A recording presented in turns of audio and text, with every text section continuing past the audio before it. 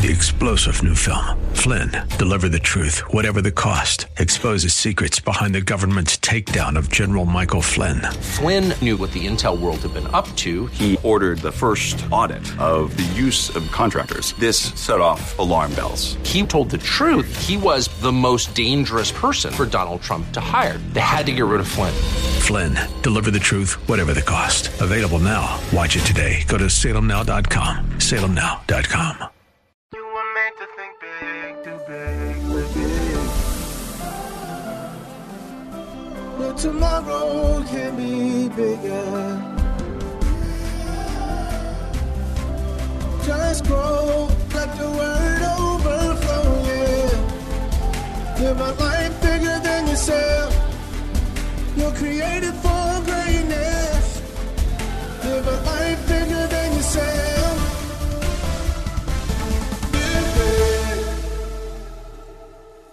Thank you for tuning in to the Live Big broadcast with Bishop Derek Grier. God's word is powerful and full of life. It opens your eyes to how big God is and how big life in Him can be. So we pray that today's teaching compels you to grow and live a life bigger than yourself. Remember, you can listen to this message and more for free at gracechurchva.org. Here's Bishop Grier with today's Live Big message. Open your Bibles to the book of Job, and we are going to begin in the first chapter, and we're going to end up in the last chapter of Job. And it's going to take me a little bit longer than normal to unpack this, but it's super important that you stay with me until we get to the end. Again, Job chapter 1 and verse 1. And the Bible said there was a man in the land of Uz. Now, the book of Job is the oldest book in the entire Bible. Its text is so ancient that we have some words that are written in the book of Job that scholars can't quite figure out the exact meaning of those words because this book is so ancient. Many people think that Job was actually a contemporary of Abraham. But the major problem of the book is not so much what you probably heard. A lot of folk, when you think of Job, you just think of his suffering. Yeah, suffering was real, and that is in the book. But the major problem in the book of Job, again, is not so much his suffering, but Job's theology. Job had to deal with the fact that God did not always do things the way that Job thought he should. And this is why this book is so important to us today, because many of us are in the same situation. We're dealing with a God that doesn't do things the way we think He should do things. You know, some things in life are not easy. Some things in life you may not understand, but faith is trusting God even when it doesn't make sense. He said there was a man in the land of Uz whose name was Job. So this book begins by introducing the main character. And the name Job, the meaning of this name, I think is going to surprise you. It literally means hostility. It literally means persecution. Another has said it literally means a man or a person who moans. So it signifies a person that has been roughly and harshly treated. And what we see throughout Job, before we get to the end, is Job felt that he was mistreated by God. He felt that God had been unfair. Has anyone other than me ever felt this way? Well, all of us at moments in our walk with God will feel overlooked. We will feel underappreciated, unrewarded. And if that's the case, join the club. And that man Job was blameless and upright. Now, he was one of the most generous men of his time. I mean, Job was as good gets. Let's take a look at Job chapter 29 and verse 12. Listen to what Job says about himself. And he says it under inspiration here. Because I delivered the poor who cried out, the fatherless, and the one who had no helper. So in a couple of verses, we're going to discover that Job was one of the most powerful men in the East. Yet he took pains to protect the vulnerable and the poor. And this is important. A leader is not measured by how many people serve him, but how many people he serves or she serves. The blessing of a perishing man came upon me, meaning Job even showed up, in people's deathbed, and he'd speak a blessing over their life. He said, and I caused the widow's heart to sing for joy. So he encouraged people that had been left behind in life. I put on righteousness and it clothed me. My justice was like a robe and a turban. He was a leader with no regrets. He was able to sleep with a clear conscience. I was eyes to the blind and I was feet to the lame. So again, he helped people who couldn't help themselves. And then he goes on. He says, I was a father to the poor. He was a role model to kids and the disadvantaged folks and people without. And I searched out the case that I did not know. The point is, Job was a bad boy. Job was doing his thing. He was living the life. But let's go back to Job chapter 1 and verse 1. It says, and Job feared God. So over the years, Job developed a deep reverential fear of God or reverence for God. His relationship was not shallow. His relationship was deep, and he had tremendous respect for the holy. But the next statement is really what's really uncommon today. It says, and he feared God, and watch this, and shunned evil. So he not only loved God, but he hated sin. The hatred of someone else's sin does not impress God as much as the hatred of your own sin. So Job was really living this thing, doing this thing, and let's keep watching what goes on in his life. Verse 2, Job had 7 sons, and in this time in history in an agricultural society, the number of sons you had represented the blessing of God in your life. And he also had 3 daughters that were born to him. So he had 3 little girls. So Job was the consummate family man. This picture of Job is really well-rounded. Also, his possessions were 7,000 sheep. So Job not only had a great family, great character and integrity, he had incredible wealth and prosperity. But wealth in this period was not measured by paper money like we might today. It was measured in land and livestock. So the Bible now is basically going into Job's bank account, explaining to us how rich Job was. So the number of sheep that was just mentioned is not about lamb chops. It's not about, wool. It's not about any of those things. But what it does here is it indicates how much land Job owned. So it required, a couple thousand acres to be able to support this many sheep. Remember, sheep roamed from place to place, and they needed grass to eat. And if he had this many sheep, he had a huge prospect of land.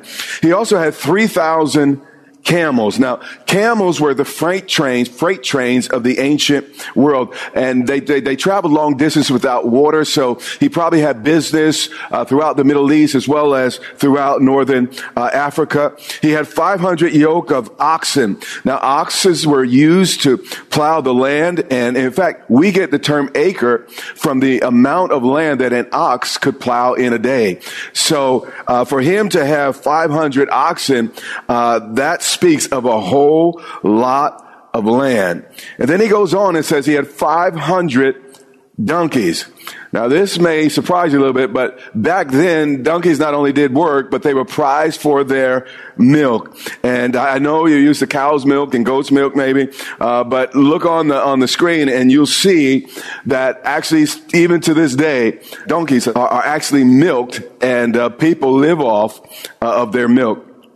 And a very, very large household, meaning he had a lot of servants, or he had a company, with thousands of employees, if you put it in today's context. So we see here that Job was an emir, or Job was a king. Watch what it says. So that this man was the greatest or the wealthiest. He was the most prominent man of all the people. Job was just not the average guy. This guy was like the Solomon of his day in the East. And he was the greatest again of everyone in that part of the world. But here's what I want you to think about even before we go on. The idea that wealth is always evil is absolutely unbiblical and a little bit naive. There's no problem with having money as long as money does not have you. So when God blesses you financially, don't just raise your standard of living, raise your standard of giving. And we see with Job did not only possess great means, he also shared and gave generously of his means to the community and the people around him. Let's get back to Job's family, verse 4. And his sons would go and feast in their houses, each on his appointed day. So his kids like to party, a lot like some of our kids.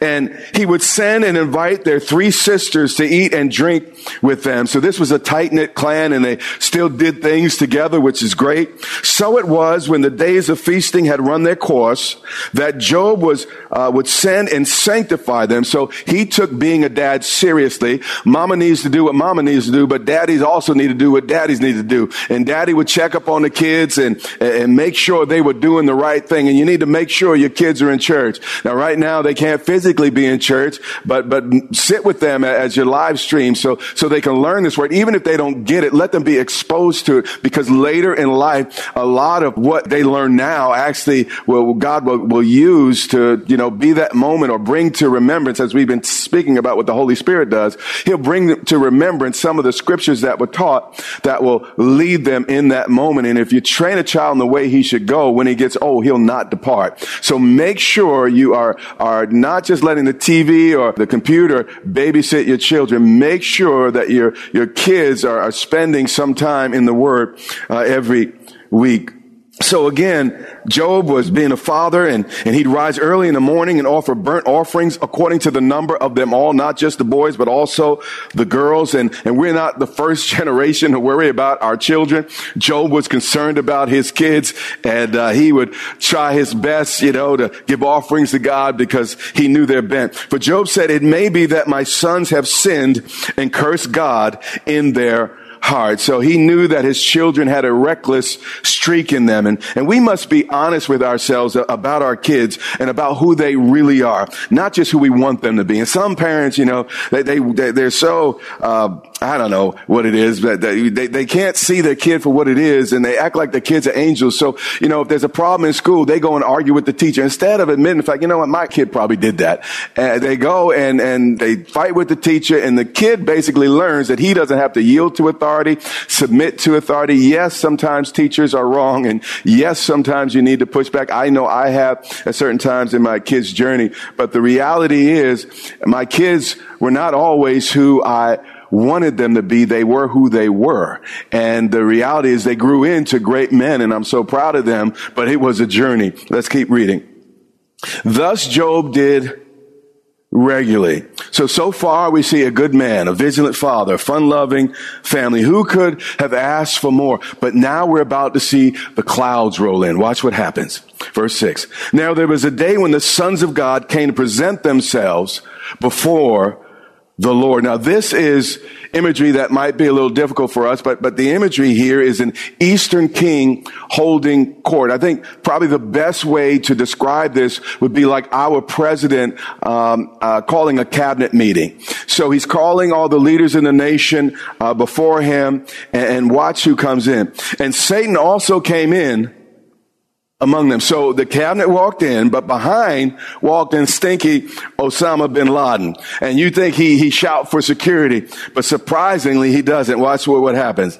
And the Lord said to Satan, the first time I read this really bothered me.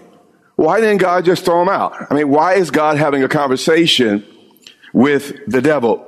Then it dawned on me, it finally hit me. God didn't react to the devil because he wasn't threatened by the devil. Now, the devil may scare us, but he doesn't alarm God at all. And the Lord said to Satan, he wasn't nervous. He was like, oh my gosh, none of that. He actually has a conversation. He said to Satan, hey, Stinky, where you been? From where do you come? And immediately, by God asking this question, we see who's in control. God was the interrogator, not the interrogated. Satan had to answer to him. So Satan did what? He did what he better had done. He answered the Lord and said, well, I've been going to and fro on the earth and from walking back and forth on it. Now, even the devil must give an account to God. So you better believe those of us that act like the devil are going to also have to give an account to God. Then the Lord said to Satan, how many of us realize that when God asks a question, it's not because he doesn't know the answer. He's trying to locate us. He's working on something. And he said, have you, Satan, you have the audacity to show up here. I have a question for you. Have you considered, and actually we're about to see, he was taunting the devil. Have you considered my servant Job? A more literal reading of what God said to the devil there is, haven't you set your heart on my servant Job? One more time. Haven't you, devil, haven't you been longing to get your hands on my servant Job? So what we see is, for years, Satan was like a three-legged cat who just couldn't catch the mouse. He was very frustrated and flustered because he really couldn't get his hands on the mind and character of Job. You see, evil always wants most what evil cannot have. And then he said, I know you want Job.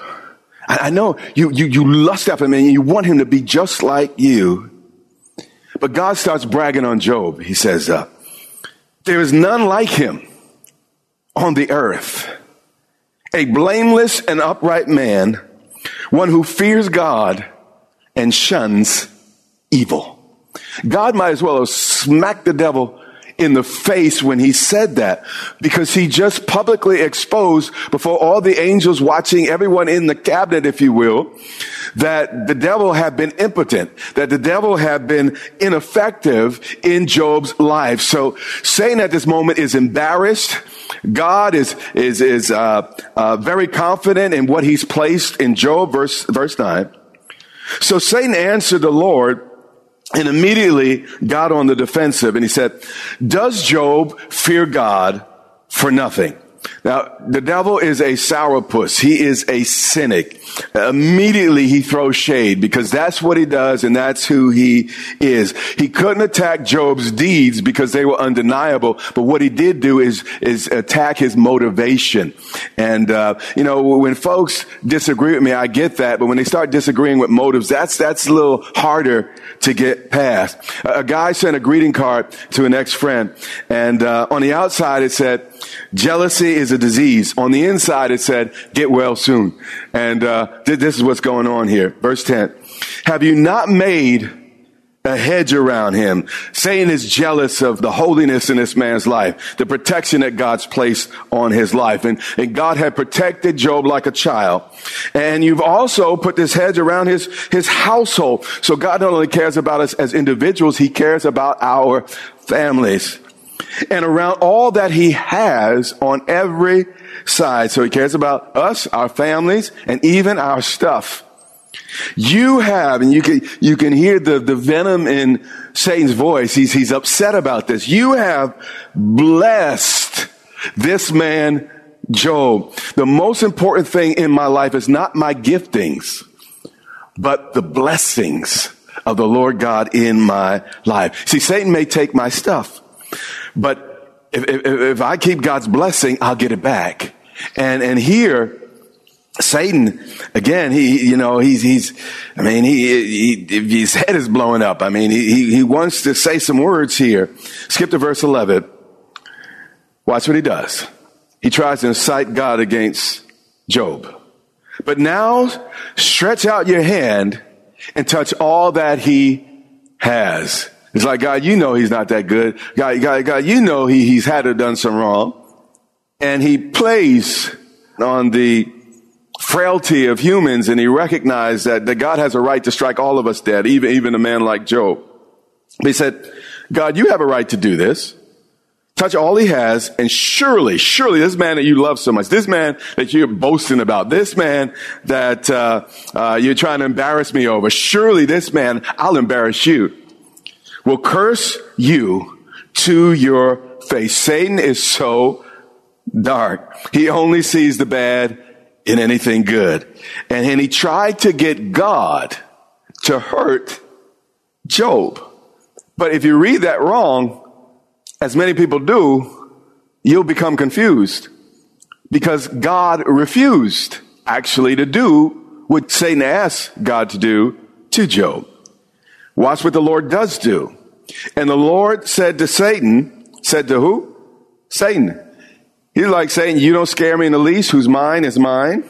Behold, all that he has is in your power. Devil, I'm just going to let you do you. Devil, I'm not going to touch him. But devil, you're so convinced about, your power to deceive. I'm going to let you do you. But here's what, that's upsetting to us to hear that. But here's what you need to know about God. If he leads you into a test, it's because he knows what's prepared for you on the other side of that test. At this point, most feel sorry for Job, but don't feel sorry for Job. God promised a safe landing, not always a calm passage. And here, God sees the end from the beginning. And he knew what was in Job, and he knew how Job would end. So for us, we're just thinking of the middle, and we don't really see the end of the things the way God sees the ends of the things, or the end of things. And because of that, we get upset. But God was like, you know what? I see all his trouble, but at the end, I also see his double. And likewise, you might be facing some things. You're like, God, why? How did this happen? Lord, if you love me, it wouldn't be so. Well, God doesn't just see what you're going through. He sees the end of the thing. And he also knows what he put in you to get through that thing. Let's just stay, because I'm getting ahead of myself. Let's stay with the scriptures here. He said, behold, all that he has is in your power. Only do not lay a hand on his person. So as bad as it got for Job, and as bad as it may have gotten for some of us, Satan was still on a leash. The devil could only go so far. So Satan went out from the presence of the Lord to do what the devil does. He's a bad devil. He's a mean devil. And he was just being a devil. And Job was about to lose his family. Job was about to lose his fortune and his health. Matter of fact, his closest friends were about to turn on him. But God knew what he put in Job, and God knows what he put in you, and Job stayed the course. You see, most of us want to serve God, but only in an advisory position.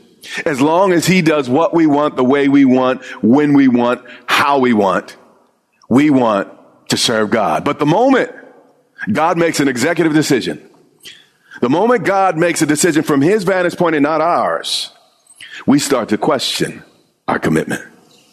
He said, only do not lay a hand on his person. So Satan went out from the presence of God. And then all that transpired throughout the book begins to take place. But let's take a look at just some of it. Job 2 and verse 7. So Satan went out from the presence of the Lord and struck Job with painful boils. Notice the devil did this, not God. God is not the one making you sick. God is not the one making you broke. God is not the one that's confusing you. The devil is doing it. Notice again, the devil did this. He said, he struck Job with painful boils from the sole of his foot to the crown of his head. Every part of Job's body, because of the devil, not God, because of the devil, was covered in pus and pain. And he took for himself a potsherd, which is a broken piece of pottery. So this broken man is now scraping himself with broken pottery. And later we find he's sitting in the dust, throwing dust in the air. It couldn't have got worse. Actually, the Bible says, he says that his breath was so bad that folks didn't even want to talk to him. He was sick in his innards. And he would scrape himself as he sit in the midst of ashes, again, which is in the dirt. This man is in the daze. He's lost his children. Again, take my stuff. But he lost his children. He's losing his wealth and his health. So he's stunned by this thing and amazed by it. And he's lived basically a godly life. He's like, how could this happen? Then to make matters worse, then his wife, the one he loved most, said to him, do you still hold fast your integrity? Curse God and die. Sometimes even the closest to us will not understand our journey. And there are parts of our journey that we will have to walk alone. This has been Live Big with Bishop Derek Grier, the radio broadcast ministry of Grace Church in Dumfries, Virginia. It is our sincere prayer that you are blessed and empowered to live a life bigger than yourself today. Access this message and much more for free at gracechurchva.org. We also invite you to join the Grace Church family for worship online every Sunday and Wednesday on social media at Grace Church VA or on our website at gracechurchva.org. That's our time for today. Until next time, remember, live big.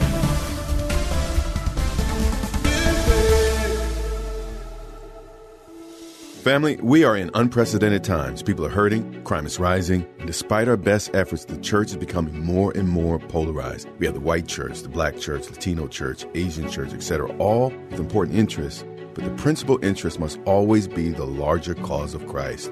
Jesus said, a house divided cannot stand. So if we're going to survive these uncertain times, it's vital that we deal boldly with the hindrances to our unity, and chief among them is race. When my children were small, I taught them to do 4 things when they hurt each other. Number 1, admit their mistake. Number 2, empathize with the pain they caused. Number 3, find ways to make things right. And number 4, move forward with their relationship. But each of these steps could only take place after a conversation. It's time for us to talk. Join me and leaders like Don Crow, Pastor John Jenkins, Pastor Samuel Rodriguez, Gordon Robertson, and many others by signing the Statement of Change. Go to letstalklive.org. That's letstalklive.org, and we can make a difference together. 3-star General Michael J. Flynn, head of the Pentagon Intelligence Agency, knew all the government's dirty secrets. He was one of the most respected generals in the military. Flynn knew what the intel world had been up to. He understood its funding. He ordered the first audit of the use of contractors. This set off alarm bells. The explosive new documentary, Flynn, Deliver the Truth, Whatever the Cost, uncovers the facts behind this scandal. Flynn told the truth. He was the most dangerous person for Donald Trump to hire. I find out the worst enemy that I'm going to face in my life is right here in America. They took my assessment and they wanted me to change it. And I was like, I'm not changing it. They had to get rid of Flynn. With in-depth interviews, archival footage, and never-before-seen personal records of the man behind the headlines. I just felt like I was drowning. Flynn, Deliver the Truth, Whatever the Cost. Available now. Watch it today. Go to salemnow.com. salemnow.com.